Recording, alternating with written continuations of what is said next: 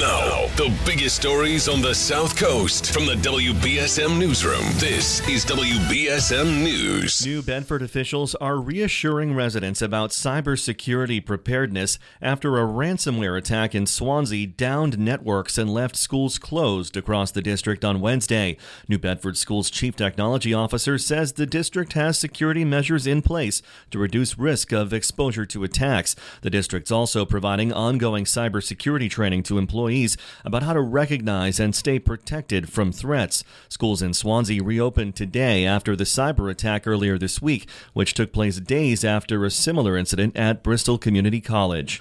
Maura Healey was sworn in today as Massachusetts' 73rd governor. She's the first woman ever elected governor in the Commonwealth and the first openly lesbian governor in the country. She took the oath of office in the House chamber at the State House around 12:30 this afternoon, followed by the swearing in of Lieutenant Governor Kim Driscoll. Tonight, there's an inaugural celebration at Boston's TD Garden.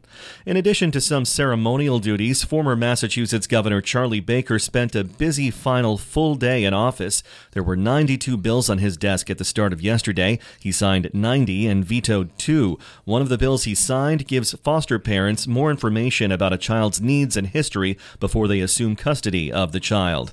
Massachusetts Senate President Karen Spilka kicked off the legislative session yesterday with a proposal to make the state's 16 community colleges free in an effort to bolster enrollment. Student numbers have dropped over 35% statewide in the last decade. The Ashland Democrat says community college students are often working parents and recent immigrants, the people who need the most help.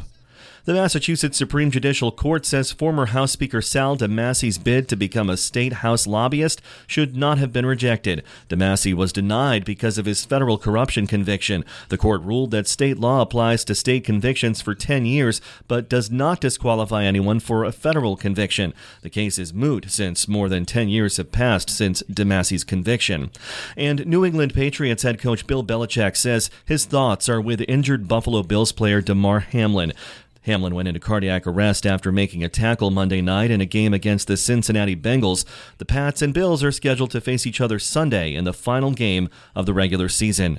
Now we check your evening forecast with ABC6. We drop back into the middle 30s overnight tonight, so it's a cool, damp start again on Friday. We could see a glimpse of sun, but it's mostly cloudy with the chance of a rain shower. From the ABC6 Weather Center, I'm Storm Tracker meteorologist Nick Morganelli on New Bedford's News Talk Station, 1420 WBSM. I'm Phil Devitt for WBSM News. Stay up to date with New Bedford's News Talk Station, 1420 WBSM, and get breaking news alerts and podcasts with the WBSM app.